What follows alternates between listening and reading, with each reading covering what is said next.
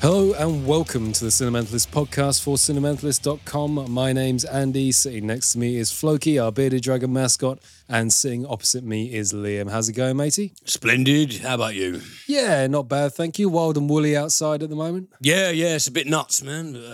Looking forward to June 21st for sure, if it's still on track when all restrictions will apparently be lifted, if there's no clusterfuckery in between. Providing nothing goes to shit in the meantime, which it probably will. You know. Who knows? But, we are currently being led by a man who answers every question by going...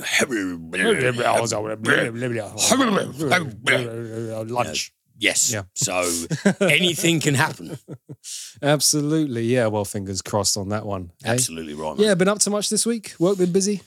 Just toiling away at work and just getting stuck into some movies that are good and some that are not so good, as always. And, always in my element there. But yeah, no, things are, tickety-boo.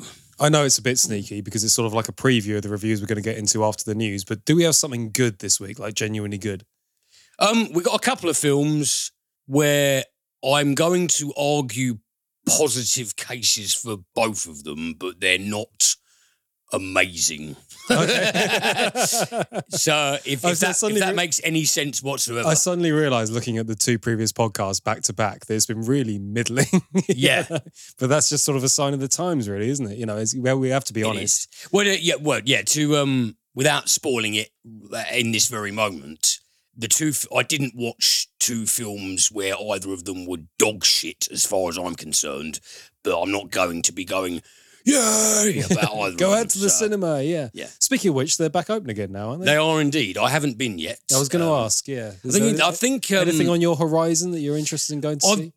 Well, I wasn't blown away by A Quiet Place, but I very much enjoyed it. I thought it was a solid film, and I think that it signals a lot of talent on Krasinski's end, and I think that the sequel to that is coming out sharpish. Yeah, quite soon. So, whenever that is, I think I'm going to book a date to see that, because the thing with A Quiet Place... That'll be a big ticket one, won't it? I think a lot of people will use that as their first trip back to the cinema. Because I thought A Quiet Place I thought it was a very good film. I thought it was very poignant. The family drama aspect was probably the most powerful aspect of it for me, even though the villainous creatures were absolutely shit your pants scary. Yeah, I thought it was more thrilling than scary, which I kind of enjoyed. Yeah, and there was a really good character study dynamic. A father and the father and the eldest child who is she has conflicting feelings about whether she's actually loved, and that kind of nucleus in this absolutely horrifying world.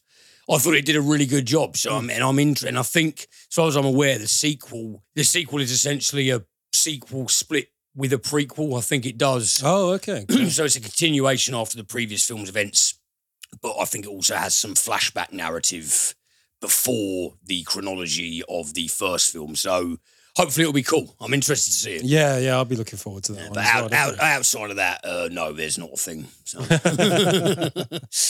Well, to kick off the news then, there's some new movies getting added to Netflix quite soon. Yes. Or in production at the moment. There's certainly the Fear Street movies that are coming out in July. Now, Fear Street apparently was written by R.L. Stein, the famous author of the Goosebumps. Yeah. Oh, so they're horror films, right? Yeah. I've got an article from The Verge here. The 90s are back in Netflix's latest horror movies. A trilogy of movies based on R.L. Stein's classic Fear Street book series is coming to the streaming service in July. Plan your spooky movie nights accordingly. Part 1 will debut on July the 2nd, followed by sequels on the 9th and the 16th. So we've got a slew of YA horror to look forward to. Yeah, in rapid succession, which is kind of interesting. I mean, that was a very, very arsehole-ish comment there. That could be really cool. Yeah. I hope they are. To be honest, the only R.L. Stein I've read has been Goosebumps, and that was when I was in school and a wee lad. Well, yeah, I mean, I used to... Because when I think of Goosebumps, I also think of things like Eerie, Indiana and Are You Afraid of the Dark?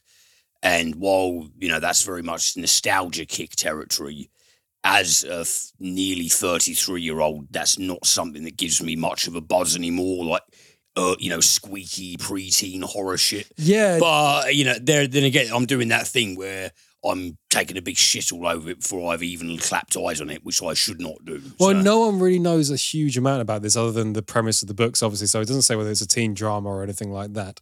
The basic premise is In 1994, a group of teenagers discovers that the terrifying events that have haunted their town for generations may all be connected and that they may be the next targets. Based on R.L. Stine's best-selling horror series, the trilogy follows the nightmares through Shadyside's sinister history. Each film will cover a different time period. The first will take place in 1994, while the sequels will explore 1978 and 1666. This is sounding bizarrely familiar to It. Yeah, a little. You know, it's just, again... I quite like the going back through time thing. So presumably that's the events of the relatively modern day, the precursor events to that, and then the real precursor events to that. And to release them all, it's sort of doing movies as a series, which is kind of interesting. Those close release dates together suggest that they want people to watch this as let's say each one of them is 2 hours long. That's 6 hours of content. That's a mini-series, really, isn't it? Yeah. By TV standards. So interesting staging going on here. I'm quite intrigued by what this is going to turn out like. This is an interesting thing for Netflix to do and to use an established author as well. And like I said, I remember the Goosebumps books being good, but then I remember a lot of things being good when I was 12. You know, I can't think of I know they obviously serialised Goosebumps on the television, but I'm off the top of my head, I can't think of any feature-length adaptations been done of them. Not as far as I know. No, So, there were more short stories anyway, weren't there? They were very thin books. Yeah. I'm intrigued by that. I'll be very interested. That the stories aren't too thin for the big screen. Yeah, absolutely. I'm sure this will get you excited, Liam. There is a Cher biopic in the works. Oh, you were being sarcastic. If I could turn back time. It's the Cher biopic from the Mamma Mia producers, and it's going to be written by Eric Roth, though. Oh, wow. That's something interesting going for it. Cher tweeted this the other day. Cher is someone who tweets in all capitals. Now, what kind of dickhead would do that? Certainly not the person that runs the Cinementalist podcast Twitter feed. I'll tell you that much. But she tweeted, I'm going to read this out verbatim, so it's going to sound weird because she doesn't write well. OK, Universal is doing biopic with my friends. Judy Kramer, Gary Goetzman producing. They produce both Mamma Mia's, and my dear, dear friend, 4 years and Oscar winner Eric Roth is going to write it. Forrest Gump, A Star is Born suspect, to name a few of his films, was what Cher said about this one.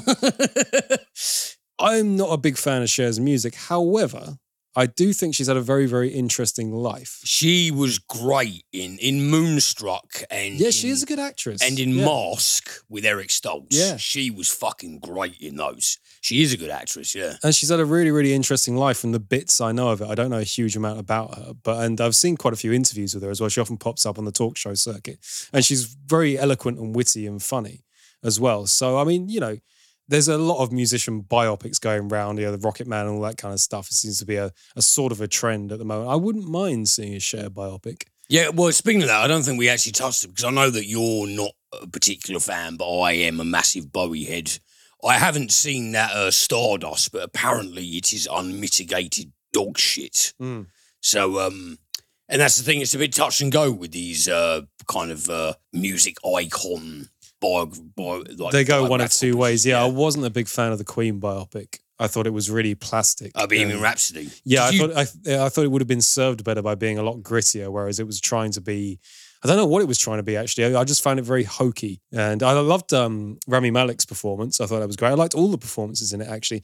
There was something about it, though, that was so idealized. I had a real sense that Brian May and the rest of and Roger Taylor and the rest of the surviving band had their fingers way too deep into it and were trying to make themselves look a lot cooler than they were. Do you know what I mean? I would have preferred more grit and more of a dark and dangerous rock and roll story. Because if you look at the lifespan of the band Queen, a lot of it was that.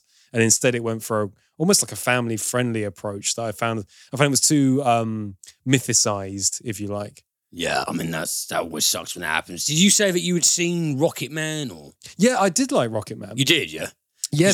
Because I haven't seen it, but what I've heard secondhand, it sounds a bit weird. It's more of a musical. You know my deep and underlying hatred for musicals. Yeah. However, some of the numbers in it, there's a particular scene where he overdoses to one of his songs and he's taken through a hospital hallway and it's shot in like, it's almost like one of those kabuki Japanese silhouette shadow puppet things. Oh, wow. Okay. The lights behind him and the nurses taking him off the bed and holding him up like a ballet dancer and things. I thought it was really stunningly well done. early to mid 70s Elton John, I think is fucking brilliant. Yeah, I thought Rocket Man, it's got its moments where you sort of, it's not a completely consistent ride, but overall, I thought it was a really well done biopic. Better than the Queen one, then. Yeah, and it's a musical that I actually enjoyed, which is the rarest of things. So yeah, I would rate Rocket Man. But yeah, again, I would be interested to see the Cher biopic purely because from the fragments I know, she's had a very interesting life, and it'd be cool to see that done properly on the big screen. Yeah, for sure. And Eric Roth, a great writing talent. So could be a good woman. Here's some slightly worrying news. Thundercats screenwriter says fans are not ready for the film. Now, we covered this the other week. This is going to be directed by Adam Wingard. And I liked Godzilla vs. Kong very much, despite the fact that a lot of it was complete mumbo-jumbo nonsense. I kind of enjoyed that about it. And it got the central characters right, as in Godzilla and Kong. It got that bit right, and that's what held the film together. Yeah. And so I had high hopes for the Thundercats film for doing the same thing, at least getting the Thundercats right, and being a bit silly. However, the co-writer, Simon Barrett, has said, I will say this. Our Thundercats adaptation is going to be really, really cool. I don't think people are at all prepared for how long Adam Wingard has spent thinking about Thundercats. They are not ready for Adam's Thundercats movie. It's going to destroy. Now, that kind of, when a writer starts hyping up something like that, my bullshit detector starts quivering. You know what I mean? That suggests that they might actually be doing what did we say the other week about hopefully that it's a little bit tongue-in-cheek, a little bit silly. The last thing you want is a Thundercats film that takes itself in any way seriously. As soon as you say that what you've written as well is really, really cool, that's one of those things, like in order to be cool, you have to, you can't say you're cool or what you're working on is cool. I don't know why it works that way, but it does. And oh yeah, this is going to be fantastic. This is going to be amazing. This is going to be cool. The fans aren't ready for it. I don't know why, but my bullshit detector is quivering slightly on that one. I hoped they'd just do a little bit of a lampooning, a little bit of a pastiche, but it'll be a fun schlocky. Well, I agree, because I know that Saturday afternoon film. I know that, talking about cool as an abstract, but for example, any person I've ever met in my life who I would designate as being cool, one trait they've all had in common is the ability for self-effacement.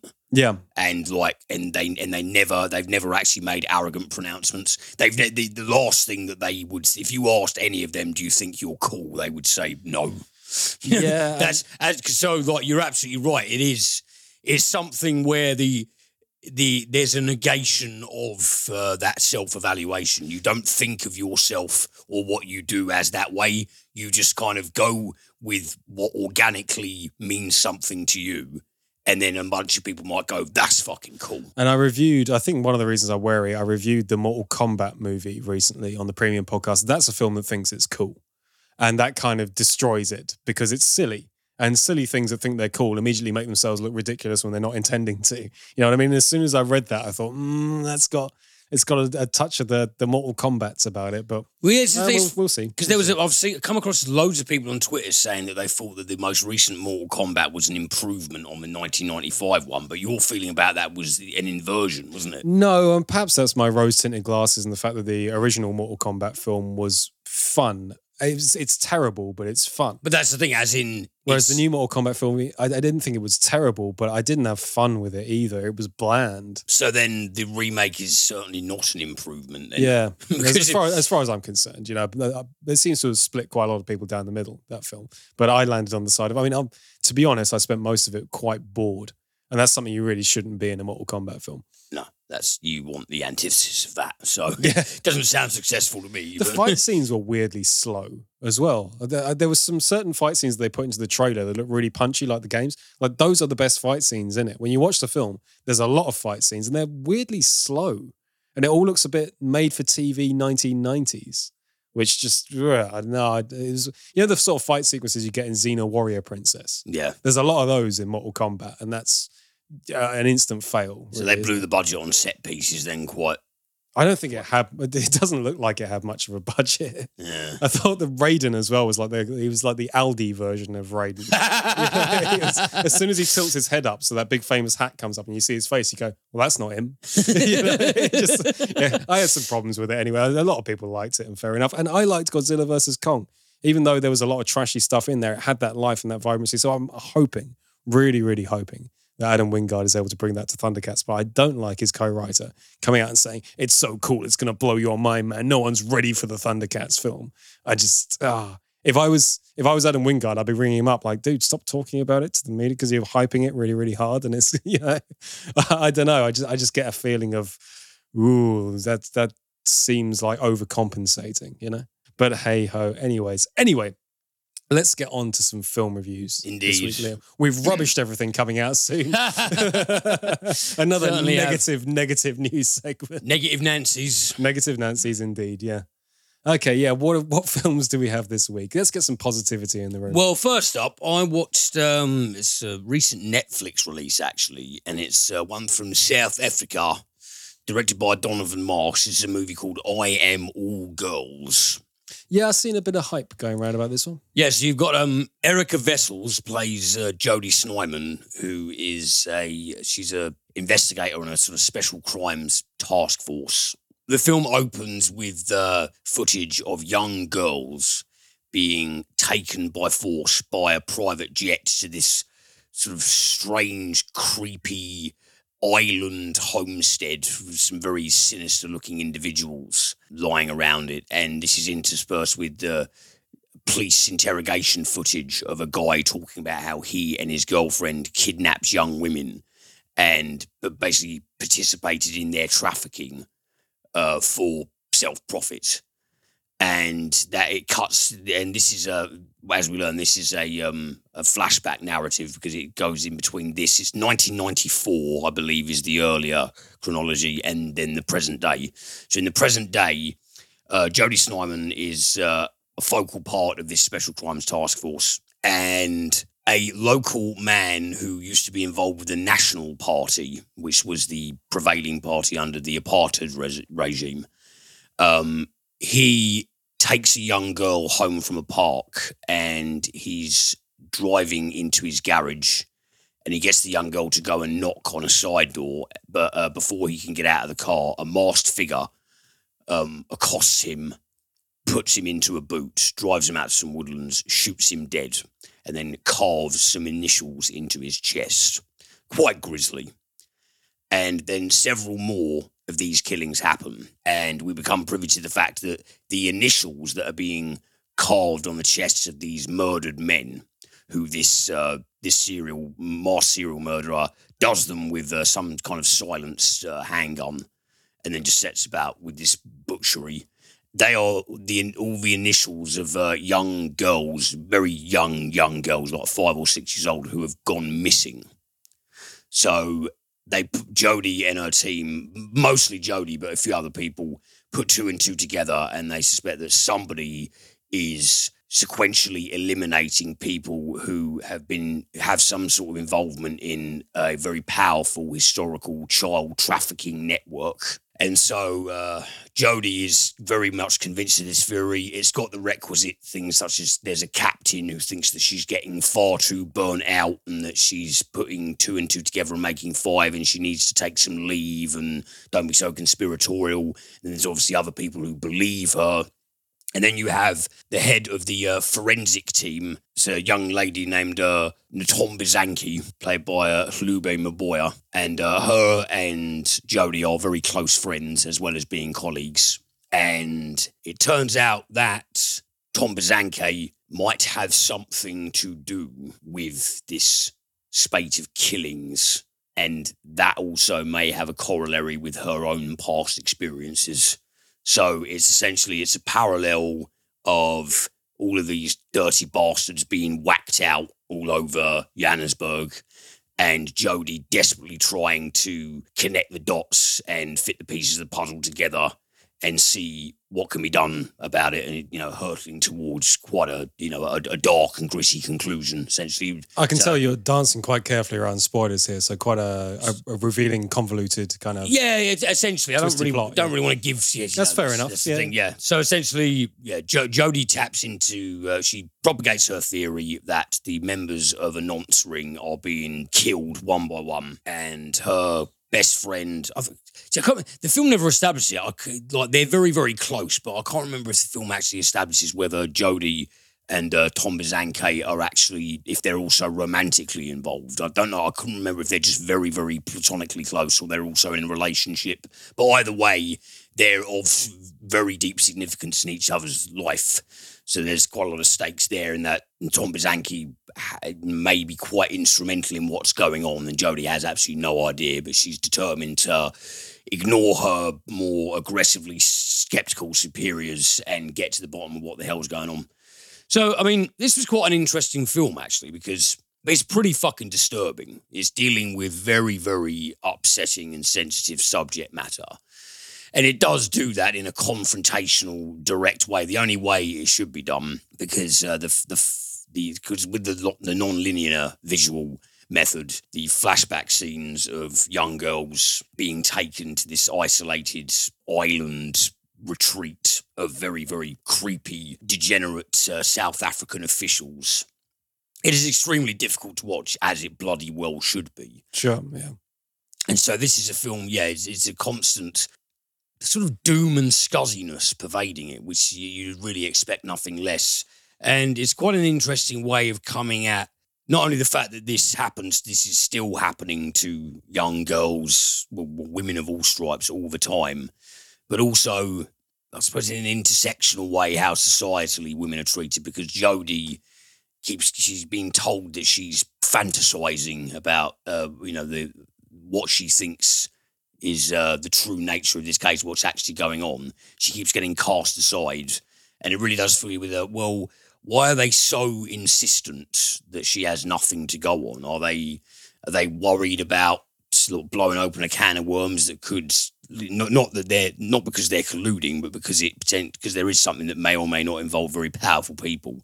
They're just worried about not getting their own shoes, covered in shit, and they don't want to risk it. Does that go hand in hand with the fact that she is a woman? Is that why she's being discarded? So it's an interesting angle to approach female empowerment from. I suppose the link between the fact that these are young girls being molested. Yes. So it's treatment of women of all ages, really. The young girls going through horrific things, and then women in positions of authority being put through their own challenges and their own. Sounds like there's some sort of dichotomy going on there. Yeah, essentially, because Jo, I mean, she pretty much only has, throughout the film, she has two people who really invest trust in what she's saying, and they believe her and they're prepared to help her. And one of them is Tom Bazanke, and the other one is a dude police officer who helps Jodie with the case. Everyone else, who are predominantly male, were just like, oh, you haven't had enough sleep. Her captain's always banging about, you need to take 3 months leave. How much sleep have you had? And so there is this necessary frustration there about stuff like this that always gets swept under the carpet, and it does predominantly affect young girls. And so what it is in the final analysis, it's a gritty retribution thriller, because it's not a film that reinvents the wheel narratively, but it goes to some very dark places. And I think it goes there quite boldly and confrontationally. I thought the acting was very good. It's difficult to watch, it's definitely not a film that you're going to come away from feeling good in any way, shape or form, but it is a film that is honest, and it's a film that, it's not a film that panders to any kind of audience expectation, because it does show you a few things that, I suppose, how would you say, the film contains lots of things, both visually and by implication, that you're not going to find it in your average popcorn film. So there is something of a retribution thriller angle to it, but it's mired in it's very, very stark real world problems. And it's an effective thriller. I mean, I felt disturbed and quite depressed afterwards, I guess. But where the territory to which it goes, it deals with it nicely. There is something of a pandering payoff in terms of the way that loose ends are wrapped up. But it's something that I can sympathise with in narrative context. I can understand why it went towards that conclusion, even though the conclusion is I would argue that it's a little bit Hollywoodized, but all in all, it's a strong film. It's a film that will, at least to me, it will kind of put you in as I said before, a necessarily uncomfortable place of rumination, because this shit has happened for decades, is still happening. It's a horrible subject, but it's a film that's worth digging out because it's got balls. Ironically, because it's actually so sensitive. Well, yeah, it's got figurative. It's got well, not even figurative balls, because that's still like quite a. It's got it's got lady bollocks. it's got chutzpah. It sounds quite a punchy, quite a draining experience. It is, and as I said, but as you said, that suits the subject matter. It's never going to be a musical, is it? And don't watch it expecting any kind of highly original or brain-shattering plot twists or anything like that, because it doesn't have any of that. It follows something of a formulaic narrative, but it's grim. And were it not grim, it would have completely failed. Sure, yeah. So, it's quite a successful piece then. It does what it sets out to do. Yeah, I thought so. And second up, this has been getting shit tons of hate, this one. And I watched it a couple of nights ago, and I just can't, for the life of me, fathom why. But the latest film from Taylor Sheridan. Now, we've spoken about Taylor Sheridan before on the show. His directorial debut was Wind River, which is a brilliant film with Elizabeth Olsen and Jeremy Renner. Like that one very much, about Indigenous women, and their missing statistics and the fact that they disappear so often with no real thorough investigation taking place whatsoever. But he was also the writer for Hell or High Water, Sicario. Really, really talented dude. Well, Those Who Wish Me Dead, his latest film, is an adaptation of a novel by Michael Carita. And in the opening scene, two gentlemen arrive at the door of a very, very gorgeous house in a very big plush neighbourhood, and they present themselves as fire safety officers, and they tell the lady who answers the door, they go around doing residential checks, and they need to see if all of their infrastructure, their fire padding, everything in the house is tip-top. And they go in, it cuts them walking out, and then about a minute later after they drive off, the house explodes. And it's dressed up as a gas explosion.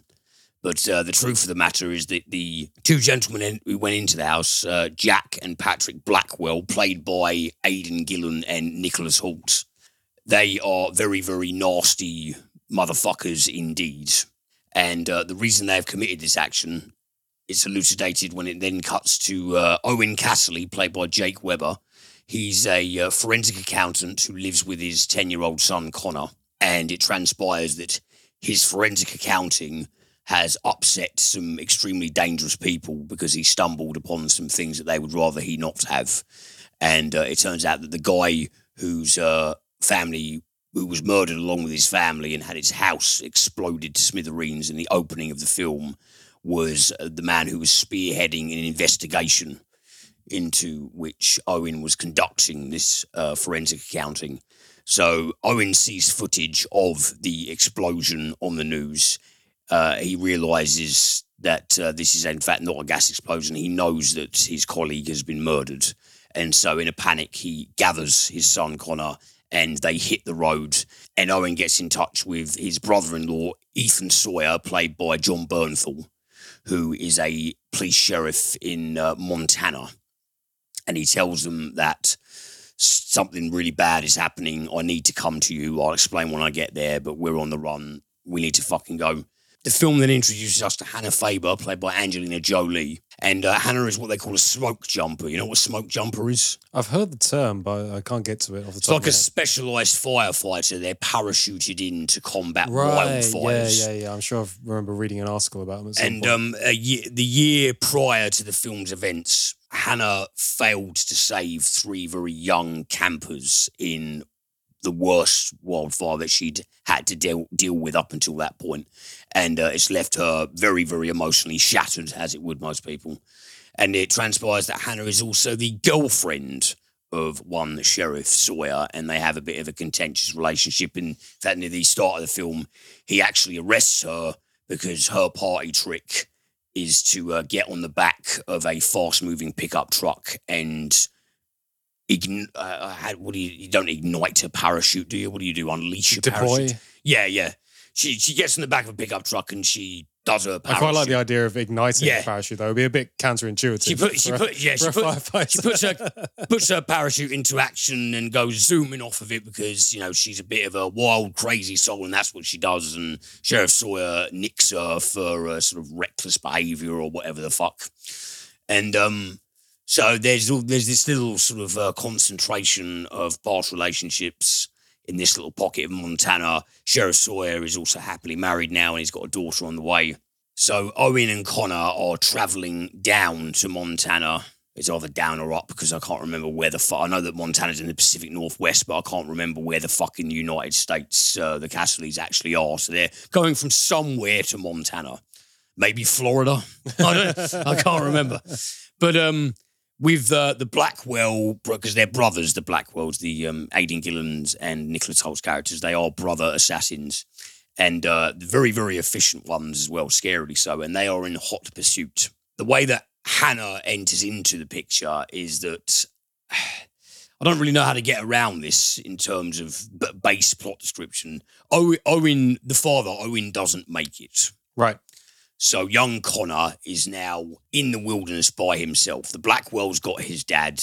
He manages to run from the scene and he comes across Hannah while she's in a fire tower overlooking all of the Montana woodlands near the Continental Divide and all that shit. And she finds him and she sees that he's in a panic state and he looks injured. And so she promises to get him to safety. And with a little bit of exposition on his end, she realizes why he's been running through the woods looking and acting like he does and how grave this situation is. And so she resolves to essentially try and, both do the decent thing, but also maybe redeem herself for her perceived failure of not rescuing the poor 3 young motherfuckers who perished in the previous year's wildfire, even though there was nothing she could actually really do about it. She nevertheless torments herself. So there's something of her past haunts her, essentially. Yeah, there's a tortured heroine who essentially wants to try and do the right thing and help this young kid while the Blackwells are just going around mullering everyone in sight, trying to get to Connor because he's the last loose end. And then you have Sheriff Sawyer and his wife who also get their skin in the game, trying to protect the kids and fend off these 2 dastardly contract killers. And all of this is going on while a massive, massive, massive wildfire consumes the forest that the brothers also started. So right off the bat, you have some very, very, very, very nasty villains. The opening scene establishes these 2. They're horrible, horrible fucking pricks. And that's always what you hope for, when you have dastardly villains in a film. I always like it when a film doesn't shy away from showcasing them as being utterly ruthless, because the last thing you want is a soft, poor antagonist. They are horrible, very clinical and psychopathic, but not in a way that's just brutal and emotionless, particularly Aidan Gillen. I guess that's why they cast him. I've always been a big fan of Nicholas Hoult. I think he's a very good actor. Nicholas Hoult is very good. Well, they're both. I think that Gillen and Hoult in this, they both communicate a really, just ice cold, heartless psychopathy. I think they both do that extremely well. The only thing you can really say about Those Who Wish Me Dead, I understand why there's a lot of people dumping on this film, because they really are. There's been a lot of hate for this film. And I think the reason is it deviates very strongly from Sheridan's previous work, be it his written work or his written and directed work. Because Sicario is very subversive and original. We've talked about that on the show before. And again, Hell or High Water is a very impressive film. Wind River is a very impressive film. Those Who Wish Me Dead is a complete textbook 90s throwback. There's nothing in this film that will make you go, oh, wow, that was clever. It is good guys versus bad guys. But it does so unpretentiously. I've seen so many people all over social media going like, oh, the performances were so bad. Oh, the visuals, shit. Oh, they're just completely dumping it. Well, first of all, I don't think the performances were bad at all. I think Angelina Jolie did a perfectly fine job.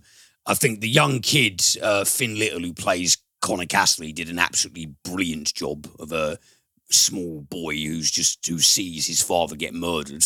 I thought the grief he portrayed was incredibly convincing. This film has got pathos in spades. I don't know if people are just shitting on it.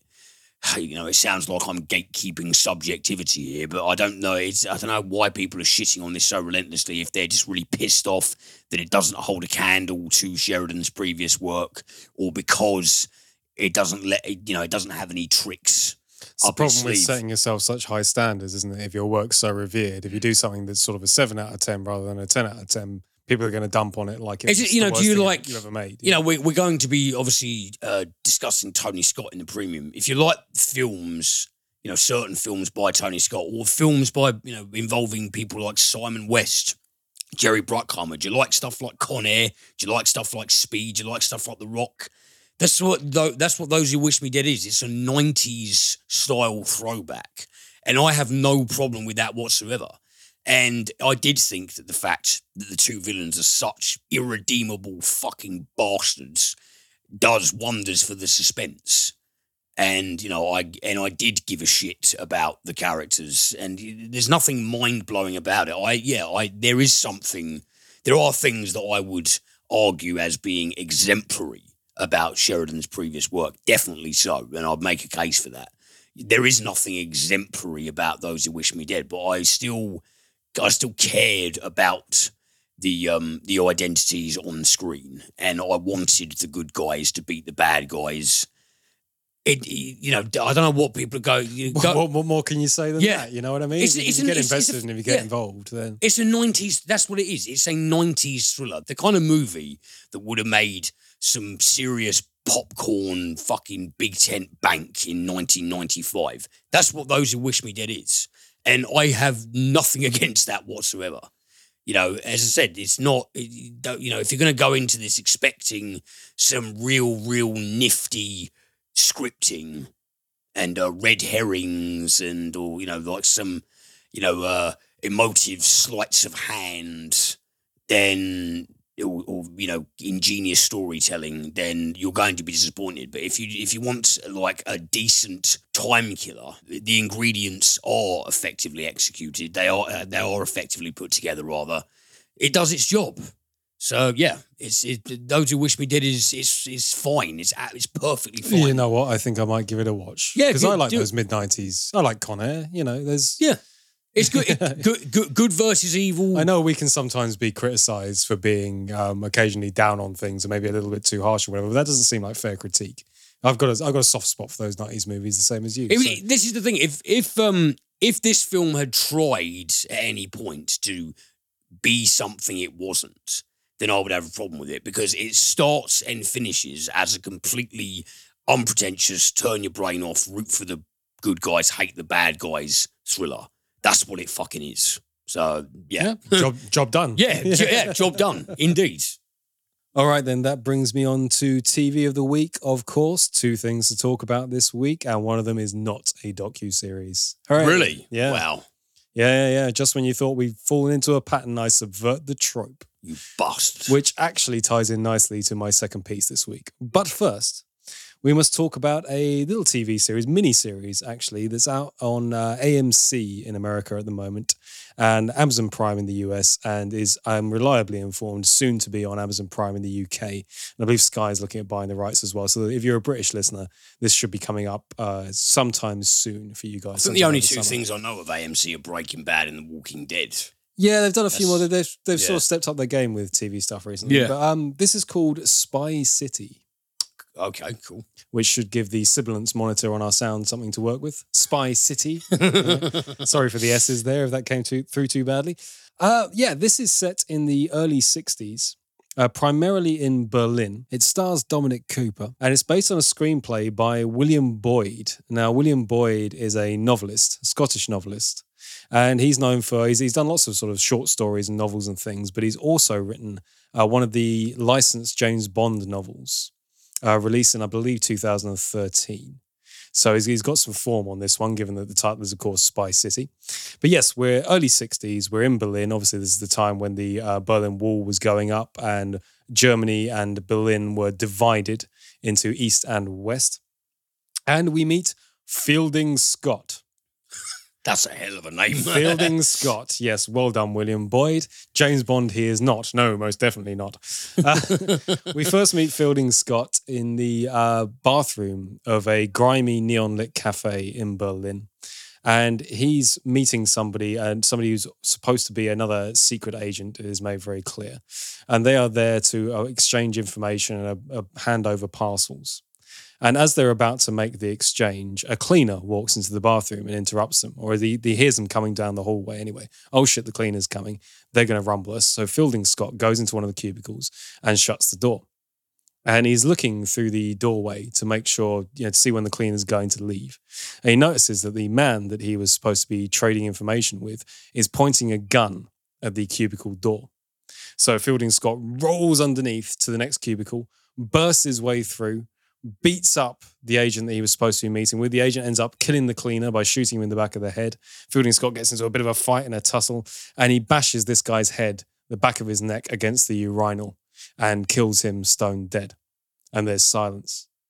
And he's standing there looking flustered and confused. How did this go so wrong? This was just supposed to be a simple trade between two agents. Why did this guy try and kill me? And so he rifles through his suit jacket and finds some ID. And when he opens the ID, he is amazed to find that the person that tried to kill him was another British secret agent. Oh my God. Dan, dan, dan, indeed. So we cut back to the UK, and Fielding Scott has been hauled in front of his boss, not M, but someone very, very much like him. F. Yes, it could well be, yeah. Any letter. N-O and indeed P, yeah. Hauled back in, and turns out Fielding Scott was actually about to leave the British Secret Service.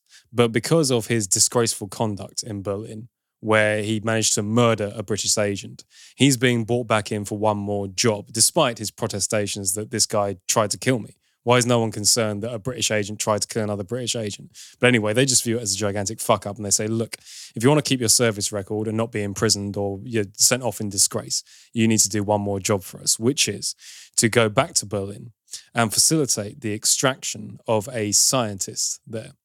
This scientist has developed a new gyroscope targeting mechanism for missiles. And so they very much want him to come back over to the Allied side, give the technology to them, because it'll be useful. And we're talking about sort of the early to mid Cold War, the early 60s. So this will be useful information. You go back over to Berlin. So Fielding Scott goes back. Of course, although he is concerned with making sure that this scientist is brought back, he's also far more concerned with the idea that why did a British agent try and kill me? There's some sort of double cross situation going on here. And he also meets up with Séverine Bloch, played by Romain Poital, and she is a French secret agent. And when she comes across him, she's very surprised indeed, because she assumed that Fielding Scott was dead. All she heard was that in a German cafe, a Secret Service agent, a British Secret Service agent, was murdered. And then obviously he had to flee the country afterwards, so she's assumed that he's dead. It's revealed that they are lovers, of course. And after a bit of back and forth, and she slaps him around the face and goes, oh, I thought you were dead. And then they make furious and quite graphic love, all within 30 seconds of meeting each other. She then tasks him with yet another mission on his portfolio, which is that she's looking for a German SS officer that is now living in Berlin that she believes tortured and killed her husband during the war. And so that's where I'll leave it. Fielding Scott, secret agent extraordinaire and definitely not a cut-rate James Bond, is in Berlin performing secret missions and watching out for double-crossing and backstabbing, as all secret agents must do. All make sense? Yeah, just about, yeah. So yeah, I mean, I'm not familiar with the works of William Boyd. However, watching this show is a bit like reading one of those pulpy spy novels that you buy in an airport. You know, you're sort of waiting for your plane to go on holiday and you're looking for something to read in W.H. Smith's or whatever it is now. And you're just searching around and you think, you know what, that'll do. Is this a charitable way of saying that it's crap? Well, no, I've got more to say on it than that. But it's got that pulpy nature. Now, if you're anything like me, you buy one of those novels, you start reading it waiting for your plane. You get on the plane, you read a bit more of it. And then despite the fact that it's a little bit trashy, you find the first few days of your holiday are taken up attempting to finish this book. Because although it's a bit trashy, and although it's a bit cut rate, and although it's an obvious James Bond ripoff, it's got enough of a hook and it's got enough of a punch and it's got enough of a pace that it actually sort of draws you into this world. Yeah, definitely. I know what you mean. That's certainly how Spy City takes off, at the very least. It's also very vividly shot, which is nice. The cinematography is really, really good. It reminds me, actually, in the way it looks, of something Taika Waititi said when he was filming Jojo Rabbit, is that he was determined to do a version of Berlin. Obviously, that was set towards the end of the war in Germany and in Berlin. But he was very aware of the fact that Berlin previously had been portrayed, in people's minds, it sort of exists in black and white. And then it was all doom and gloom and grey and miserable. Whereas actually Berlin, right up until the very end of the war, was a thriving, bright and vivid city. And so he wanted to get a sense of that through Jojo Rabbit. This is shot in very, very much the same way, although obviously we're dealing with a post-war Germany now. It's got a lot of bright pastel shades and clear-cut lines and that sort of thing. And it's a very vivid, punchy kind of visual style, which I quite enjoyed. Also, the first episode, at the very least, is very, very pacey. Actually, I'd go as far as to say too pacey. Very much in the same way that those trashy novels are. It really is desperate to get its exposition out the way as quickly as possible so you can see Fielding Scott go off and do something interesting, punch someone in the throat and all that kind of stuff. On that point, actually, although he is definitely a James Bond knockoff, and Dominic Cooper plays him that way, and that's the way he's written at the same time, he's much closer to the novel version of James Bond, the Ian Fleming version, which obviously, given William Boyd's credentials as a writer that's actually written Bond in the style of Fleming, makes a lot of sense. There's a nice moment when he's confronted by a Stasi agent out of absolutely nowhere. And rather than get into the sort of the James Bond set piece where they fight each other for 5 minutes, he simply punches him in the throat and then drowns him in a puddle. Which I thought was kind of cool. You know what I mean? That's brutal, man. Yeah, but it's closer to reality. And it's closer to the James Bond original aesthetic, which I kind of appreciated. He's a bit of an arse, is Fielding Scott, which again fits with the sort of novel version of Bond. An arse or an arsehole? An arse, I would say. You kind of like him, but he's a bit up himself, and right. There is a bit of the kill someone flippantly and then adjust your tie and go to lunch. It's just... Sounds right to me. Bond does a fair bit of that as well, but it's quite softened. Even in the recent Daniel Craig ones, that's quite softened. Bond is quite likeable. Fielding Scott is less likeable, and I appreciated that about it. It does have its problems, though. For a start, around about halfway into the second episode, and bear in mind this is only 6 episodes long, it starts doing a lot of dialogue exposition. The problem with that is it's not very good at dialogue. And so you get scenes that are really flippant in a way that I initially found, I thought they were jokes initially. I thought they were going for some sort of absurdism kind of thing where it was supposed to be funny. And then I went back and rewatched and thought, no, it's not supposed to be funny at all. At one point, Fielding Scott meets a foreign agent underneath a bridge to exchange information, the old spy classic kind of thing. And the guy walks up to him and essentially says, it's something to do with the photograph and that guy. And Fielding Scott goes, the photograph and that guy. Thank you very much for your information. And the scene ends. And it's just like, so you didn't write that at all, right? It's just the most cursory, flippant dialogue. You thought they were, doing essentially a parody of that kind of... I got a weird sense. I mean, obviously this is a multicultural production. This is, there's a lot of actors from Germany, a lot of Russian actors, that sort of thing as well. I got a weird sense, I don't know if this is true or not, but I got a weird sense that a lot of the dialogue wasn't originally written in English. It's almost like, when you feed something to Google Translate and then you take that result and you feed it back into English again and everything's slightly wrong and in a way that a British person wouldn't talk. I'm just thinking of that the skit in Tree Abbey TV where Dom Jolly would pretend to be an Eastern Bloc spy, go up to a random member of the public on a bench and say, you are not Grey Squirrel. There is a bit of that. And it's taking itself very, very seriously as well. There's some moments of high drama that didn't work for me as well. At one point, obviously I'm going to be very, very gentle with this to avoid spoilers, but at one point one of Fielding Scott's allies gets killed. And after he gets killed, Fielding Scott sort of walks flippantly towards the camera in slow motion, puts his hands in his pockets and stares out the window.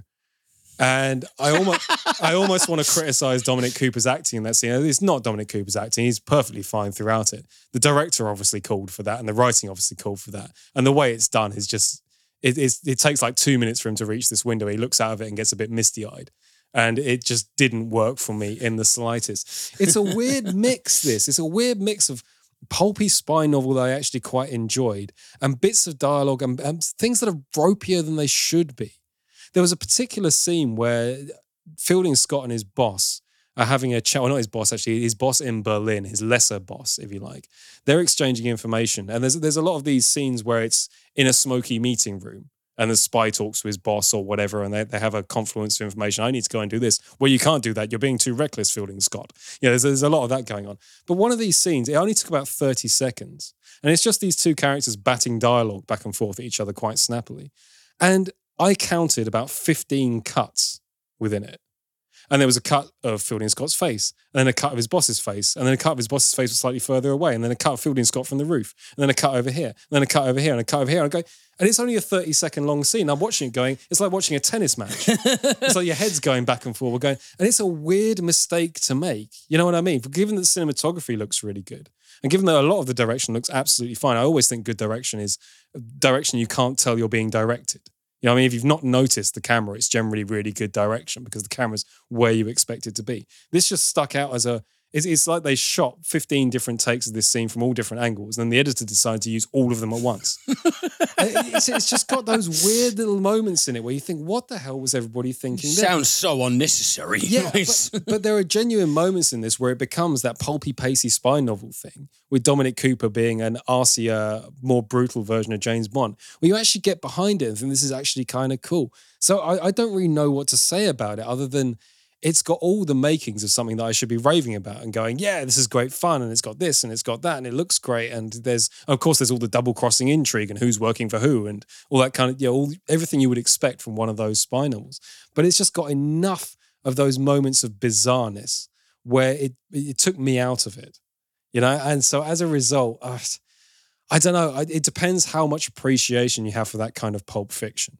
If you're the kind of person like me that buys those books and just burns through them and goes, well, that was a cheap bit of fun, you'll get a lot of enjoyment out of this show.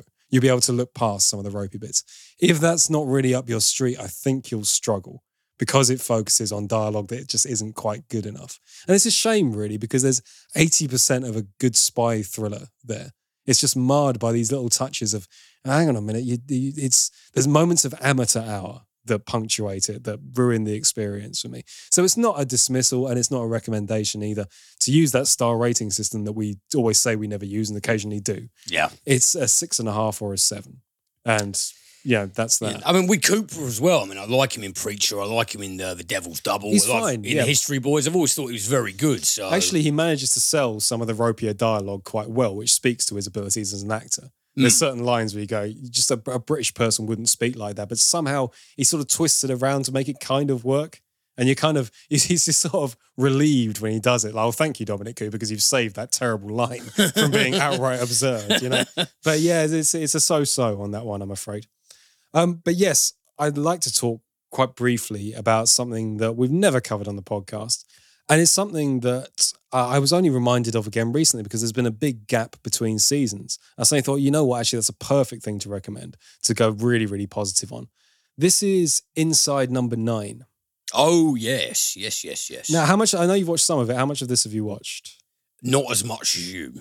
Okay. Yeah. But what I have seen is very, very cool indeed. Yeah, it's one of those things that sort of defies explanation as well, which is brilliant for review. But Wikipedia has it down as a British black comedy anthology television program, and I'd say that's about as close as you're going to get to pinning it down. Sure. Written by Reece Shearsmith and Steve Pemberton, and starring Reece Shearsmith and Steve Pemberton, who were famous previously for The League of Gentlemen. Yes, thank you. It gone out of my mind for a second which is a fucking classic. Yeah, you know what? I wasn't that big on The League of Gentlemen. I thought there were bits of it I liked. There were bits of it where I thought the absurdity didn't work. Inside Number 9, though, is so difficult to pin down. So please allow me to just try for a moment. It's a series of episodes that are completely and utterly non-linked in any possible way. There's sort of sketch comedy. Each half-an-hour episode is its entire individual world. And what it does is it takes narrative tropes and regular plots that people are so used to that have been ingrained in you from the very second you started consuming media in any form. It takes a different one of those each week and it flips it on its head and it subverts it entirely. there's always a twist. There's always a reveal of the number 9 as well, hence the name Inside Number 9. There's always 9 is secreted into the plot somewhere where it'll appear at some point and be an aha moment. But it twists and turns and takes all these narrative tropes and moves them around in different ways that just blow my mind every single time I watch it. It is some of the cleverest, sharpest writing I've ever seen. And every time I see an episode of it, it's sort of, oh, what are they going to do this week? And you think to yourself each time, that's brilliant, but how many more of those have they got? How many more of those could you possibly write? Because what you're doing with every single episode of this show is doing a short story, funny comedy narrative, backwards, back to front, non-linear, linear, playing with every single piece of armory in the screenwriter's toolbook. Every single toolbox, rather, or playbook, whichever you'd like. Yeah, there's toolbooks, there's books describing tools. Yeah, sure. Yeah. But they manages to do that in such a fresh way every week that every single time I'm blown away. You end up laughing at it, not just for the comedy. You end up laughing at the cleverness of the thing. Yeah. When you spot what they're doing, there's always a reveal. Sometimes they save it for a twist at the end. Sometimes they do a dummy reveal at the front. Sometimes they triple bluff, double bluff, quadruple bluff. Sometimes they tie themselves in knots narratively and you think, this is a really weird one. I think they've lost the plot on this one. And then right at the end, they suddenly pull it all back together again. They're playing different characters every week. I mean, I love Reece Shearsmith. I think he's a fabulous, fabulous comedy performer. But I must point out, Steve Pemberton is an actor, you could only describe him as a chameleon. He's great. He's an absolute chameleon in the great tradition of Gary Oldman and any other chameleon that you can point out. His characters are so vividly different that it's just a joy to see which character he's playing this week because you lose Steve Pemberton immediately every single time. And all of these characters are so distinctly polar opposite from each other. And he does it each time in such a way that once you get over the fact that he's wearing a wig this week or some funny buck teeth or something like that, stuff that would be so easy to sort of, oh, okay, so that's your character definition right there. All of a sudden his performance starts and you forget you're watching him. He is so talented. And Reece Shearsmith is, of course, as well. The way they play off of each other, the way they subvert narrative conventions so consistently and so differently is unlike anything else I've ever watched. It's an absolutely outstanding piece of television. Because you've obviously, I think you're completely up to date with it. Does Mark Gatiss not appear anywhere in it? Or off the top of my head. Oh yeah, actually, I think he does. Because obviously he was the third member. Because they're doing these different plots each week as well. It's a good excuse to bring in a lot of big actors and actresses as well. There's a lot of big names turn up doing these bit parts. I mean, some of them as well. To say it's a black comedy, some of them are really heartbreakingly sad as well. There's one about I don't really want to spoil it and give it away, but I kind of wanted to just give a quick example. But it's about this guy who is out running one morning and he finds one shoe left outside of his house. So he takes the shoe back into his wife and goes, look what I found in the street. And she's like, oh yeah, whatever. She doesn't really care. And they go on about their daily lives. But he starts to become obsessed with this shoe. Like, why would you leave one shoe? Who's the owner? There's someone wandering around out there with only one shoe on. I must get this shoe back to them. And it's a funny bit that this guy is becoming increasingly obsessed with this idea of this one shoe and he won't leave it alone. He keeps banging on about it. And you learn at the end, I will spoil this, just this one episode to give you an example. You learn at the end of this because they were supposed to have twins as a couple and only one of the twins survived. And so the thing that's frustrating him, the thing that's really getting him is because they're supposed to be a pair and there's only one. Yeah. And that's just a staggering thing to do for a comedy show. It's a complete pin drop moment. And if you're disappointed that I've revealed one of them, don't worry because there's many more of those as well. Some of them are split your guts funny. Some of them are heartbreakingly sad. And it floats between all of them without a care in the world. Yeah, because it was without a care in the world. It was you who first recommended it, and like with I'm not actually going to divulge any happenings of the episode, but I remember the first one I watched was it's essentially like essentially a caper done in the style of a silent film. Oh, that's one of the best ones. Yeah, I think that's the second episode of season 1. That was the first one I watched, and I was just like, this is really fucking amazing stuff. They're doing a silent film, but also as a burglar comedy caper. Yeah. And I was really, really impressed by it. As I said, I've seen that and literally a couple of others, but each time it has been this show is really something. I don't know why I haven't caught up with all of it. I keep expecting them to run out of ideas, and they never, ever do. It's just the most unbelievably clever, sharp writing and brilliant performance. And that mixture of comedy and pathos, there's nothing quite like Inside Number 9. And the new season is out at the moment. I watched the first 2 episodes the other day, which are brilliant. Every single episode of Inside Number 9 is brilliant, despite the fact that they're all completely different. There is no such thing as a failure episode. I keep waiting for them to fall over with an episode that is even slightly average, and they never do. If you're interested in the way story and narrative is constructed, if you're interested in the way comedy works, if you're interested in the way things are put together, and I mean, that's what we do.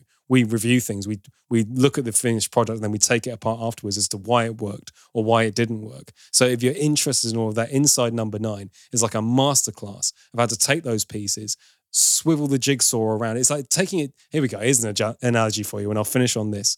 What they do is they take stories that are like finished jigsaw puzzles. They take all the pieces apart. They rebuild them in a way that the jigsaw puzzle does not suggest. And at the end, you get an even nicer picture. And that's just the cleverest thing in the world. So Inside Number 9, please, please, please get on it if you haven't already. If you're not watching it, it's the greatest thing you're not watching. Please do it. It's that good. Okay then, well that brings me to trivia this week. And I thought off the back of Spice City, something we've never covered that's quite interesting, the Berlin Wall. The Berlin Wall? Yeah, so the Spice City is set in 1961, which is the year the Berlin Wall was starting to be constructed. So you've got those checkpoints, but there wasn't actually a physical wall there. So I thought actually it's a very interesting period of history and there's some interesting Berlin Wall trivia. So I thought we'd finish off with some.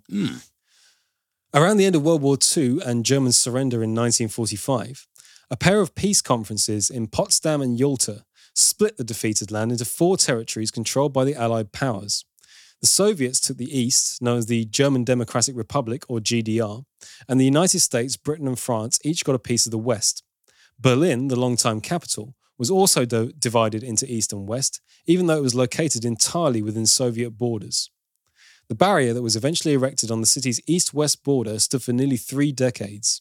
On November 9th, 1989, East and West Germans converged on the Berlin Wall, successfully breaking through Die Mauer. There's a German term for it. I'm sure I pronounced it wrong, but that's the German term. Die Mauer. Die Mauer, yeah.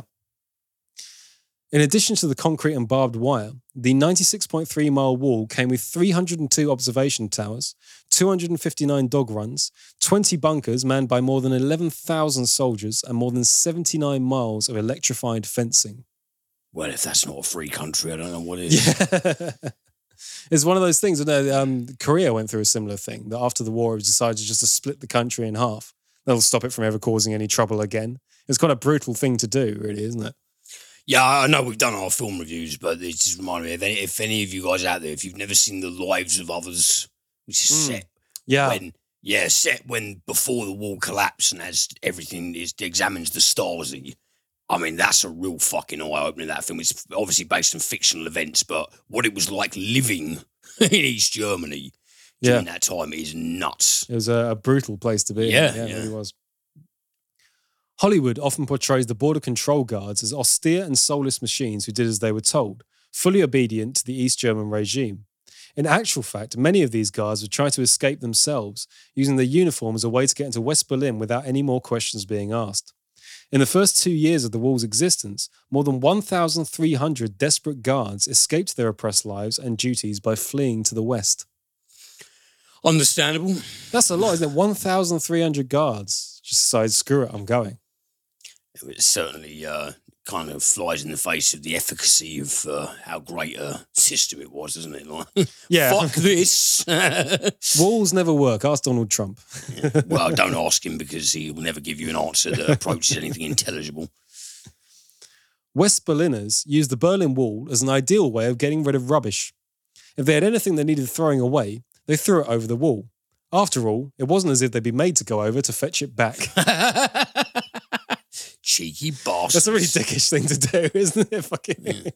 Finish with this can of Coke. Just throw it. Well, I suppose you wouldn't have a can of Coke, would you? Fanta. Because the fucking, like, the on the east side, the police would have just done something like rounded up a lot of poor vagrants and brutalised them into cleaning it up. Yeah. Something like that, you know. So. People managed to escape the fortified barrier in the most amazing and creative ways. One notable escape was in 1963 by Horst Klein, an East German acrobat who used a high-tension cable to tightrope over the wall, well above the heads of the patrolling guards. Other daring methods of escape included a hot air balloon, a zip line, and casually flashing the guards a Playboy club card that closely resembled a diplomat's pass. Which came first, chicken or the egg on that one, do you think? Does the Playboy card look like the pass? Or does the pass look like the Playboy club card? I think that they probably unwittingly designed it and it looked like the Playboy. That had the bunny on it. Yeah, I'd like to think it was unwitting because... Does this mean that you could get into the Playboy mansion with a diplomatic pass to transfer between East and West Germany? Quite possibly. I think like Hugh Hefner was preoccupied with other things to give much of a fuck, to be honest. Hungary loosened its physical borders in the summer of 1989, and more than 13,000 East German tourists streamed into Austria. Some restrictions were placed on citizens to prevent such a massive exodus, but the writing was on the wall. Hey. By the fall, longtime GDR leader Honecker was forced out of office, 500,000 people demonstrated in Berlin, and GDR spokesman Günter Schabowski declared in a press conference that citizens would be able to travel freely to the West immediately. The government tried to call for a slower, more orderly migration, but the order was taken literally, and thousands of people stormed the wall, tearing it apart on both the east and west sides. So that's something I didn't know, actually. Was that whole thing of, that famous footage of Germans tearing down the wall. It was purely because this politician had sort of misspoken and said, you'd be able to go across straight away. So everybody went, right, we'll take the wall down then. It's kind of cool, isn't it? Yeah. Yeah, that is really cool. Parts of the wall are on display or in private safekeeping all over the world. One section of the wall is in a men's room of the Main Street Casino in Las Vegas. Urinals are mounted on the graffiti-covered segment, which is protected by glass, so you can go and piss on the Berlin Wall. Another section is in the Gardens of the Vatican. If you don't feel like travelling to Italy or Vegas to see a part of the wall, you can have your own little slice for as little as $10 on eBay, and you can consider that a steal. An £8,000 slab went for $23,500 at an Atlanta auction. Jesus Christ. I wonder how many people have a piece of it sitting in their homes. That'd be quite a cool bit of history to have, wouldn't it? Yeah. Well, so you can buy them on eBay? Apparently so, yeah. I might do that. Yeah, it'd be a cool thing to have, wouldn't it? Look, I've got a piece of the Berlin Wall. Do you have a piece of the Berlin Wall? Oh, bollocks, I lost it. Immediate thing. Someone throws it away. What are you doing keeping this bit of rock? Yeah. Okay, well, that brings us to the end of this podcast this week. Thank you so much for listening. We're off to record the premium now. Liam's got a couple of extra takes. What are you reviewing this week? I'm going to be having a little rundown of Dust Devil by Richard Stanley, which is sort of a cult classic bit of extreme weirdness. And also Revenge, which is a bit of an overlooked Kevin Costner vehicle directed by Tony Scott. Yeah, and we're going to use that to bounce off onto, Tony Scott as a filmmaker. Yeah, going to segue into a couple of, a handful of Tony Scott titles and talk about why he was actually a lot more underappreciated than he deserved to be. Yeah, I mean, of course, Ridley Scott is considered one of the great giants of cinema. He's remembered and mentioned in the same thing as Orson Welles. Oh, of course. Hitchcock and all and that he kind of stuff. And he deserves it. Tony Scott made fun films for the most part, But he made fun films very well. Yeah, and we thought it was actually a high time, given Liam's extra take this week, to actually give him a rundown and appreciate his works, because a lot of them are very, very good indeed. Yeah, they are worth mentioning. So if you'd like to join us for that, please do consider checking out the Cinementalist.com Patreon page. If you go to Cinementalist.com, there's a link there, or if you give us a Google, that's the first link that comes up, which is very convenient indeed. If not, we will see you for the free one next week. Anything to add, Liam? No, just thank you very much as always, guys. Hope you enjoy the content. And follow us at Cinementalcast and Liam at Liam at the movies at Wacko Jacko's Flicks. Nearly completely lost that one. Yeah. Well, all the UK follow us on Twitter. All the UK people, it's past May the 17th now, so you should be out in those pubs getting pissed. For us, do it. And then come back home and listen to two drunk idiots on a podcast. Absolutely right. Okay, guys, thank you so much for listening. Hope to see you on the premium. If not next week, take it easy.